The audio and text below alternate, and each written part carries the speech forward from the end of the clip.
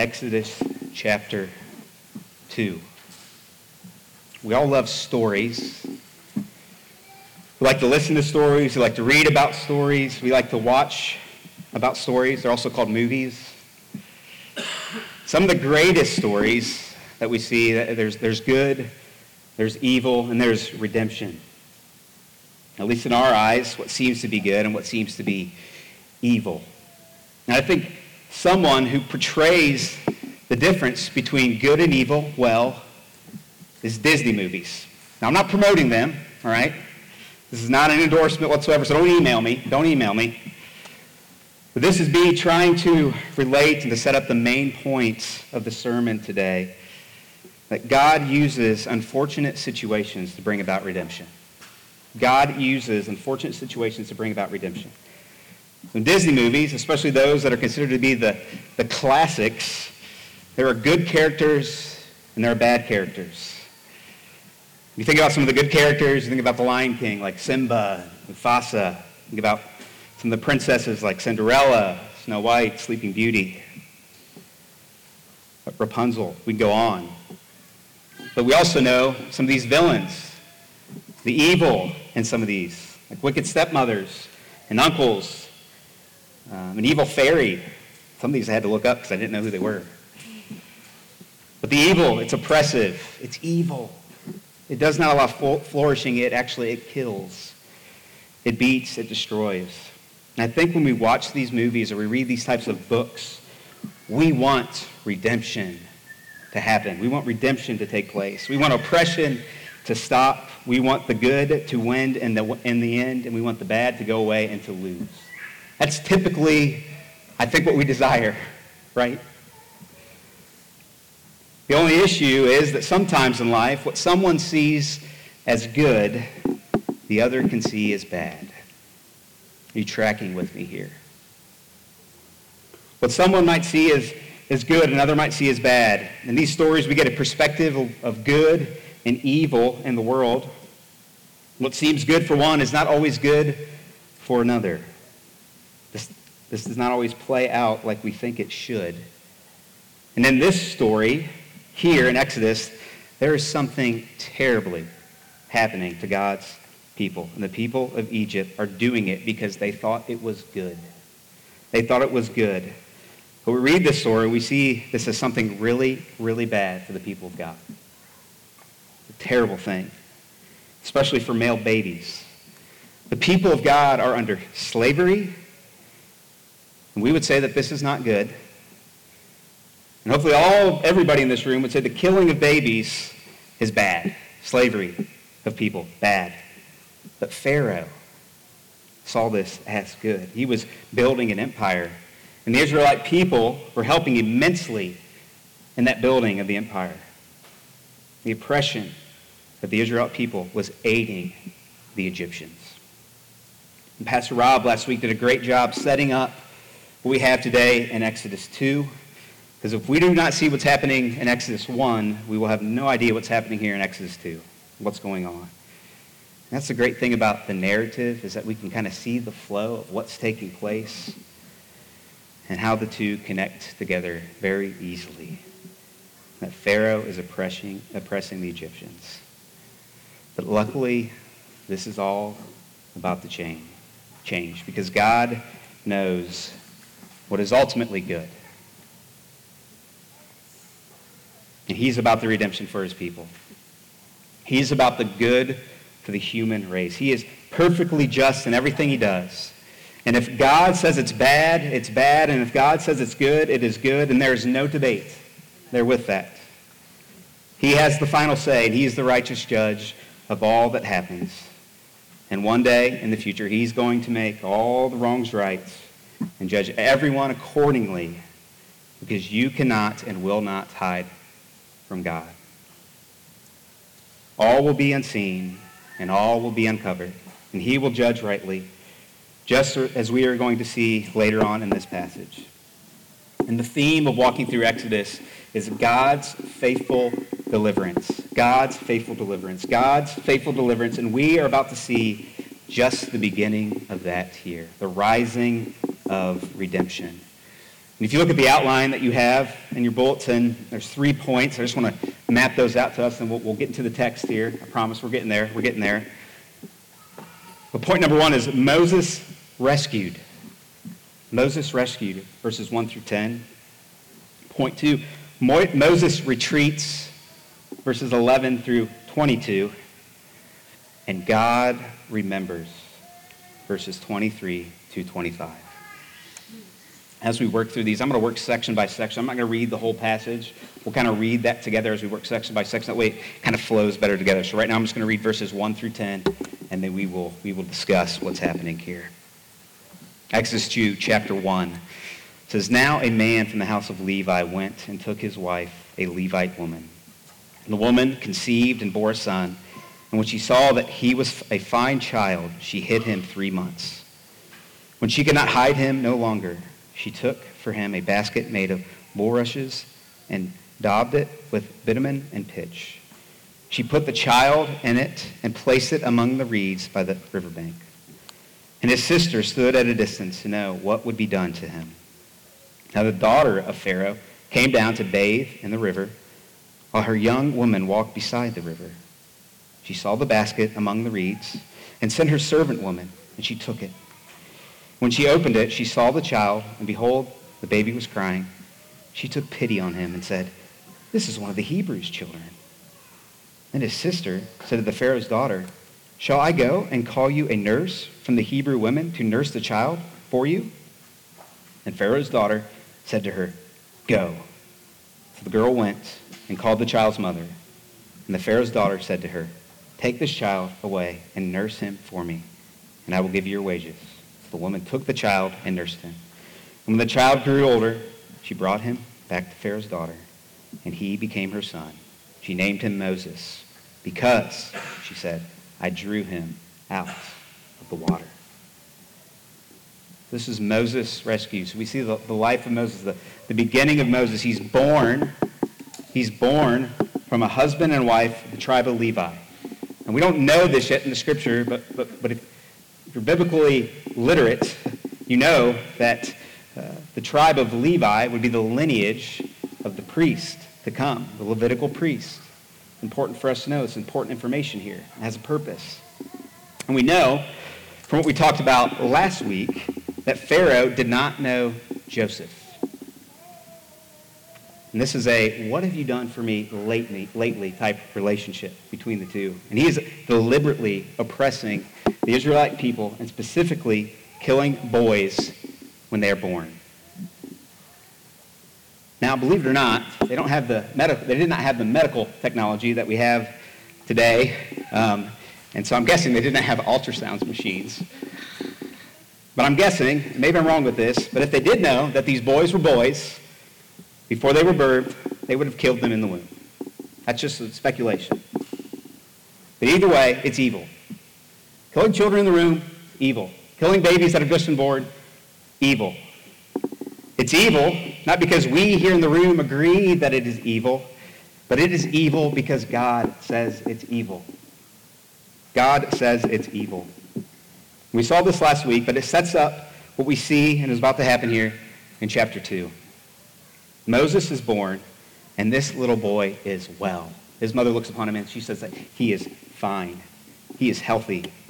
And this works well with what chapter 1 had to say. So that the Hebrew people that were born, they were strong and they were plentiful. God was blessing. God was working. And he had blessed Moses. It's similar to what God did and what he said when he created everything. He said it was good and everything that he created. And Moses' mother says the same thing. This boy is fine. This boy is well. So because of that, she hides him for 3 months. She hides him for 3 months. As many parents in the room know, as a child gets older, they get a little louder. It makes it a little more difficult to hide a child. And so by faith, what does she do?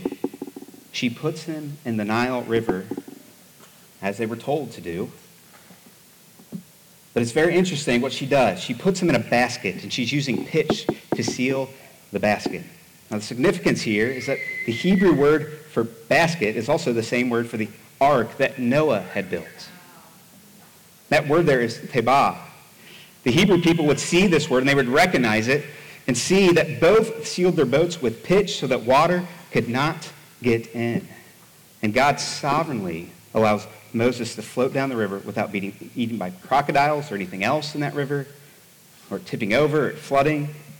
And it floats to Pharaoh's daughter, who for some reason is bathing that time in the Nile. And maybe this was strategic on their part. I don't know. And even if she did see him, she didn't have to take him. She could have just let him pass by. We see God's hand in this. And just as Noah is saved by floating in water, and God makes a covenant with him, he's doing the same with Moses. Moses is delivered from a watery death. And Pharaoh's daughter, she gets the basket, she opens it up, she sees it, she sees the child crying. And what does she do? She has compassion for him. She has compassion for him. You see how her compassion is different from her father's. He wants to kill the babies, but she has compassion. She wants to save the baby. So she gets Moses' sister, tells her to take her back to her mother, nurse the boy until he grew older. And it is amazing to see what the Lord is doing here. He's using evil for good. He's using evil for good. And it's so close to where the evil is coming from. The daughter of the Pharaoh. This brings the life of Moses close to the evil that is happening. And really we see this throughout Scripture in different parts. You think of Joseph himself, put in an evil situation. God uses that. Think of Daniel. Ben, been preaching through Daniel. He was in a very evil situation, but God uses that. Think about Esther. Put in a very evil situation, but God uses that. God puts people in situations where they are close to the evil that's taking place, and he allows them to prevail for his glory. We see that here. And Moses himself is very close to the situation, which brings us to the retreat. So look at here, verse 11 through 22. It says, one day when Moses had grown up, he went out to his people and looked on their burdens. He saw an Egyptian beating a Hebrew, one of his people. And he looked this way and that, and seeing no one, he struck down the Egyptian and hid him in the sand. When he went out the next day, behold, two Hebrews were struggling together. And he said to the man in the wrong, why do you strike your companion? And he answered, who made you prince and judge over us?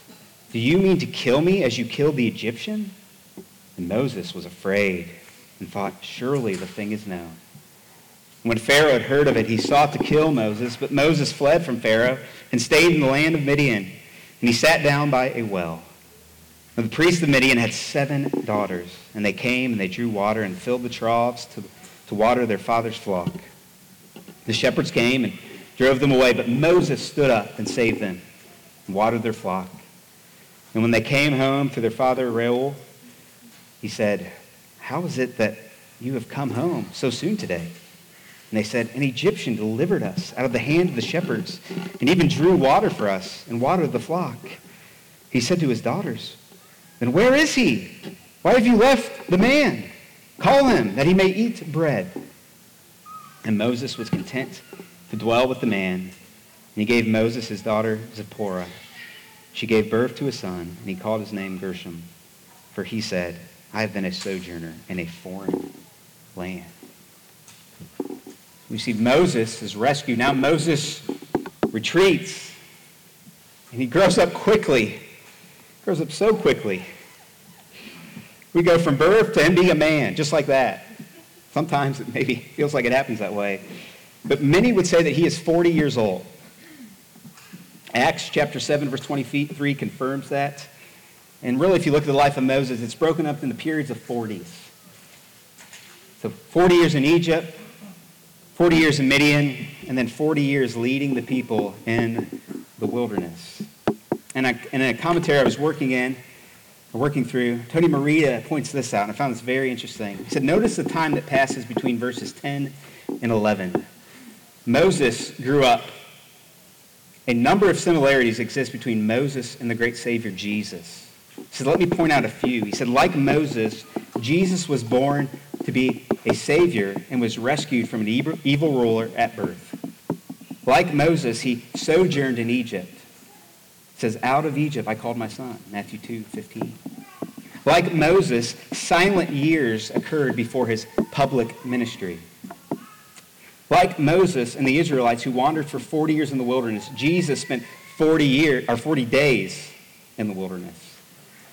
And Jesus went to a high mountain and gave the law, his sermon on the mount, much like Moses did on Sinai.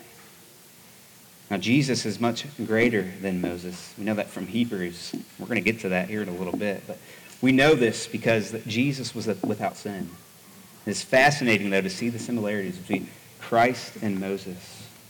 But Moses goes out. He sees the burdens of his people. And he sees them with, not just sees them, he sees them with great emotion.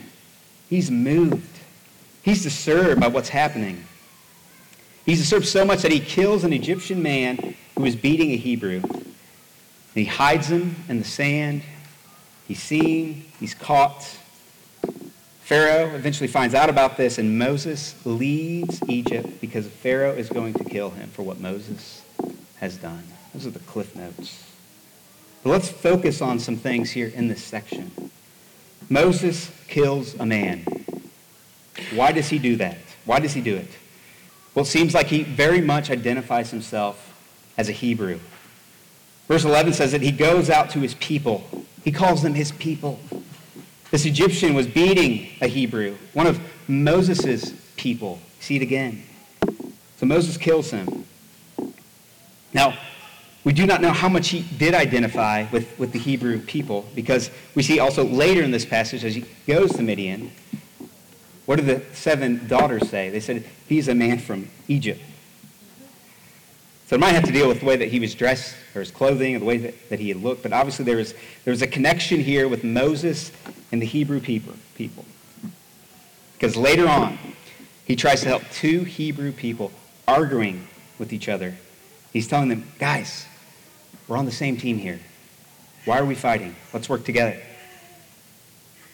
But Pharaoh finds out that Moses has killed one of his people. And it is on. It is on. The only thing that Moses knows what to do is to retreat or run away. He is scared. I mean, the text says he was afraid. At the end of verse 14, he was afraid. So what does this action of Moses mean? Was he wrong for killing the man? You ever thought about that? Was Moses wrong in killing the Egyptian? I read that Augustine said that Moses had no legal authority to do what he did against the man. And it cost him 40 years in Midian before God was ready to use him. This was not justice he was enforcing. Otherwise, why would he go hide the body? Why would he do that? He knew what he did was wrong. He looked and saw, was anybody watching me before he committed the crime? He thought he was helping deliver his people in his timing. This was not God's timing. And soon after this, he goes to his own people who are fighting, and they reject him. Isn't that amazing? They reject him. Maybe it's a precursor for what we're going to see throughout Exodus. Moses' people rejecting him. And then maybe they turned him in. How did Pharaoh find out? They knew. But they rejected what he did instead of going along with it and thanking him, his own people. But I also want us to see the good, the encouraging parts in this section of Exodus 2 in Moses' life as he retreats. Moses clearly identifies with his people. And he rejected the easier lifestyle of potential luxury, being a son of Pharaoh's daughter. He identifies with his people, and he wants justice. But he has to wait for the hand of God to work. Turn with me to Hebrews chapter 11. We're going to look at 4 verses there. This really provides some really helpful commentary, I think, on this passage. We're going to look at verse 23 through 26. And this does kind of help us understand what is going on here. Remember, the best commentary on the Bible is the Bible. And so Hebrews 11:23 says, by faith, Moses, when he was born, was hidden for 3 months by his parents because they saw that the child was beautiful, and they were not afraid of the king's edict. By faith, Moses, when he was grown up, refused to call the son of Pharaoh's daughter, be called the son of Pharaoh's daughter, choosing rather to be mistreated with the people of God than to enjoy the fleeting pleasures of sin. He considered the reproach of Christ greater than the wealth of the treasures of Egypt, for he was looking to the reward. He was looking to the eternal reward. Moses rejects the rewards of Egypt by faith and chose the harder path. He could have stayed in comfort and luxury, lived an easy life, but he decided not. He identified with his people. He identified with them. And I thought about this. I felt some conviction, I think even in my own life. You've heard me preach before. I try to be open and honest and show you my flaws, my failures, my struggles. I'd ask the question, would I be willing to do the same when I'm up against something that I do not agree with, because I have biblical convictions, knowing that it may cost me a relationship, a job, and security? Ask yourself that question. I think Moses is a great example of that. But Moses was also not stupid. He did not do what he did and then stayed allow Pharaoh to kill him. He left, he fled, he retreated to Midian. And I think it shows us that we have to be wise, that we do not allow suffering just to suffer for suffering's sake, but to be wise, to be led by the Spirit. I think this is where Moses, once again, fails, and he's trying to do things on his own. But we know that God works in failures. He knows what's going to happen. Moses leaves. He heads to Midian. He's at this well. He's helping this group of 7 daughters. They're drawing water for his father's flock. This group of shepherds come in to try to drive these women out. But Moses somehow stands up against them. One man drives off this group of shepherds. He must have thought, I've caused enough havoc in the past. What's one more thing? And the shepherds, they go away. The daughters go back to their father rule. They tell him everything. And he's like, ladies, what are you doing? Bring this man and let him eat with us. He's done a good thing. So good that rule, gives Moses a wife. He must really like this Moses guy. And the Lord blesses them with a child. And Moses is about to spend another 40 years. You could call it an extended retreat. Like a 40-year retreat. In Midian, he's a shepherd caring for his father-in-law's flock. We see in verse 1 of chapter 3, it tells us that he spends 40 years learning to be a nobody. He learns 40 years being a humble shepherd nobody so that the Lord could be a somebody. That's what's taking place here. Moses gets out of the way for the Lord to use him the way he intends. And this brings us to our last point. God remembers. God remembers. Verse 23 to 25, it says, during many days, the king of Egypt died. The people of Israel groaned because of their slavery and cried out for help. Their cry for rescue from slavery, it came up to God. And God heard their groaning, and God remembered his covenant with Abraham, with Isaac, and with Jacob. God saw the people of Israel, and God knew. These first 2 chapters are difficult. There's some hard things. We come to the end of chapter 2 here, and there are some beautiful, beautiful, reassuring, hope-filled words. So much that we can learn about the Lord in times of anguish, groaning, crying out to God.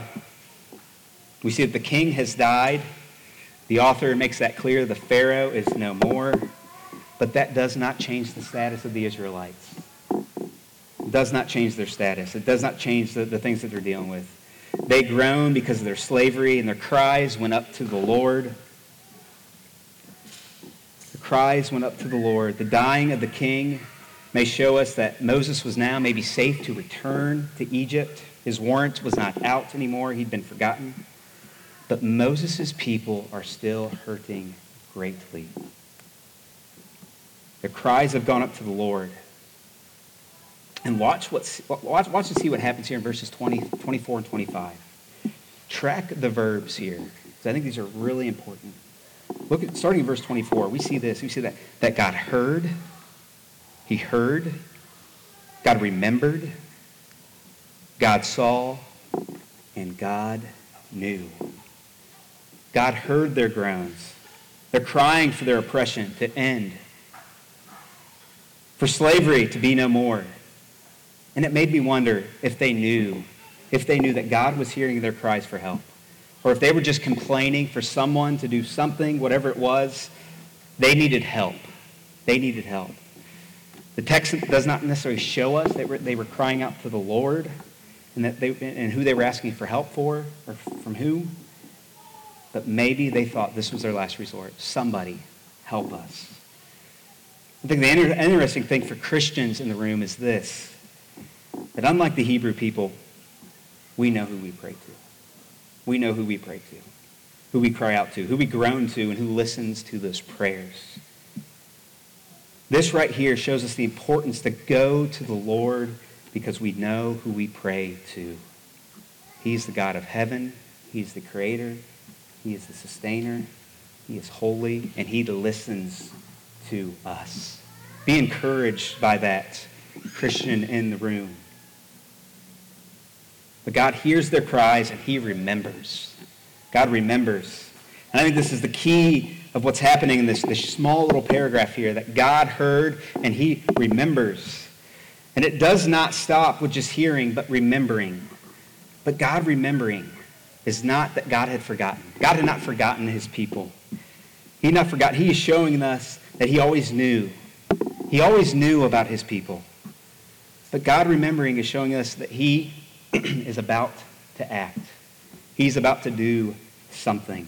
We're going to see this next week. But he is about to act. He's about to act because he's made a covenant with Abraham, with Isaac, and with Jacob.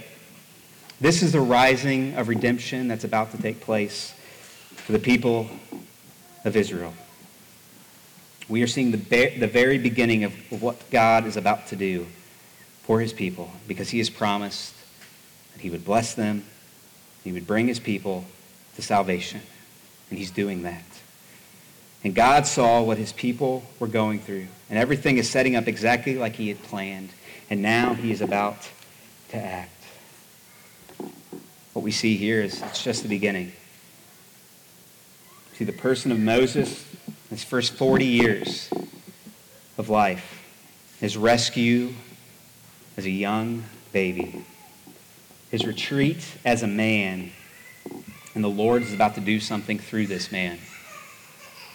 We're going to see his ups and his downs, his victories and his defeats. We see the next 2 chapters. He feels very unqualified. He wants to give this away. He doesn't want to do this. The Lord is about to work through him to relieve his people from oppression. So what do we do with this? What do we do with this? So we come to these really hard first chapters, the people of Israel being oppressed, and this story of a man named Moses. God himself shows us so much about himself. He shows us that he uses unfortunate situations to bring about his redemption.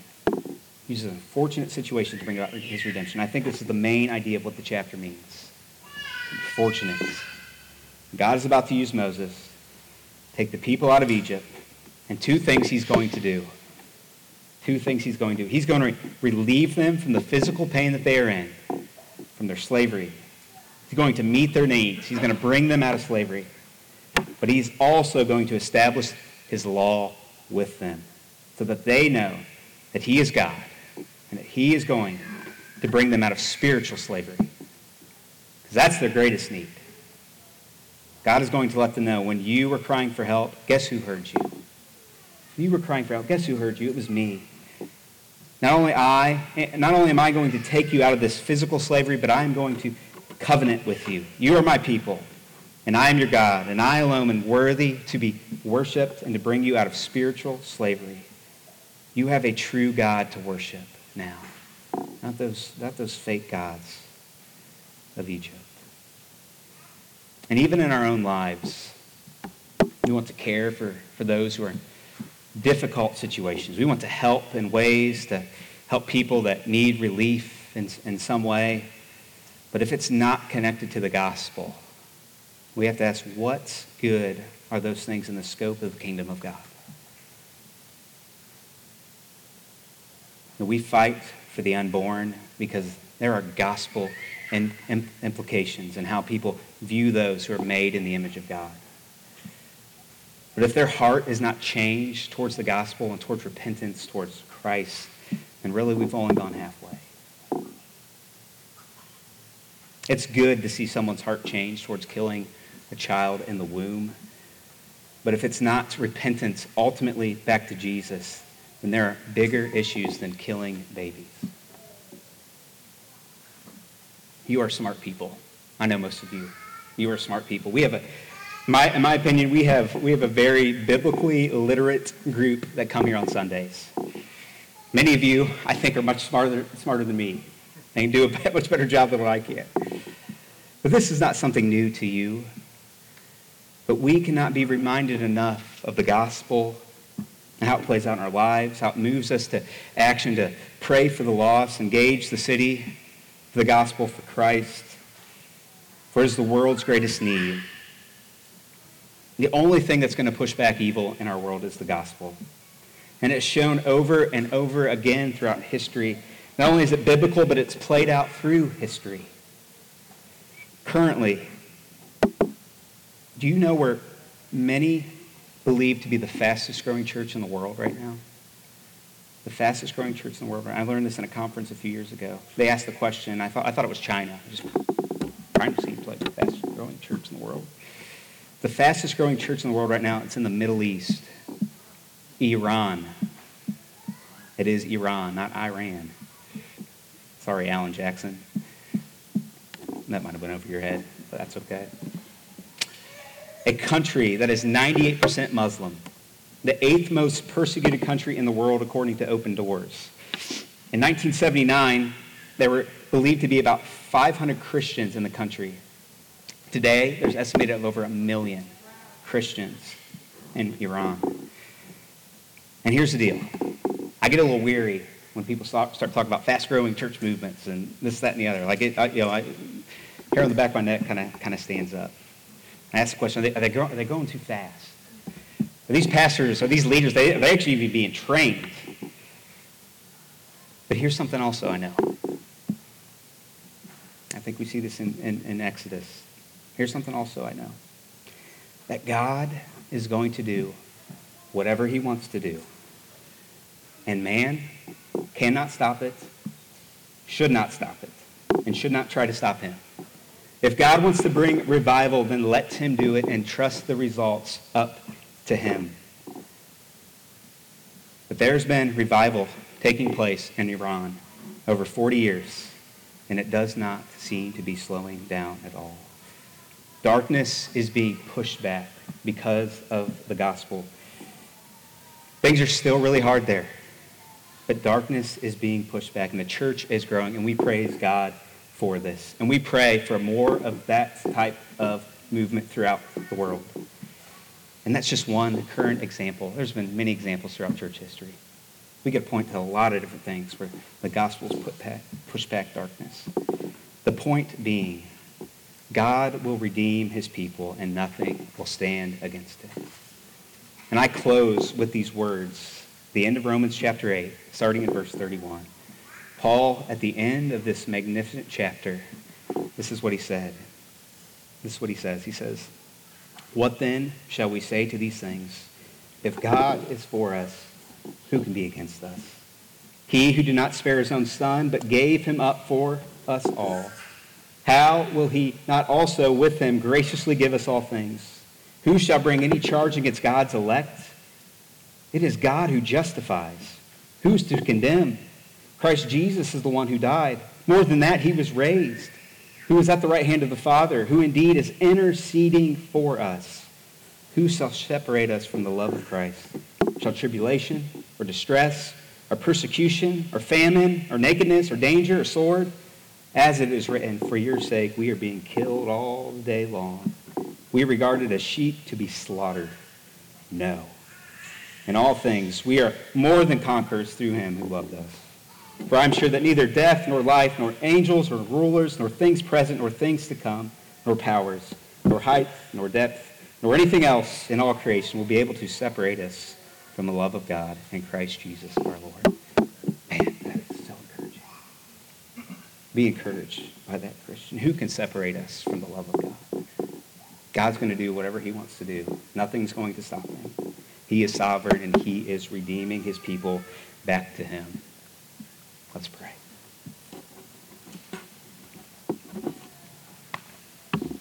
Father, thank you for your word and the hope that it provides us even in times of difficulties. Because there are some in this room that are going through difficulties.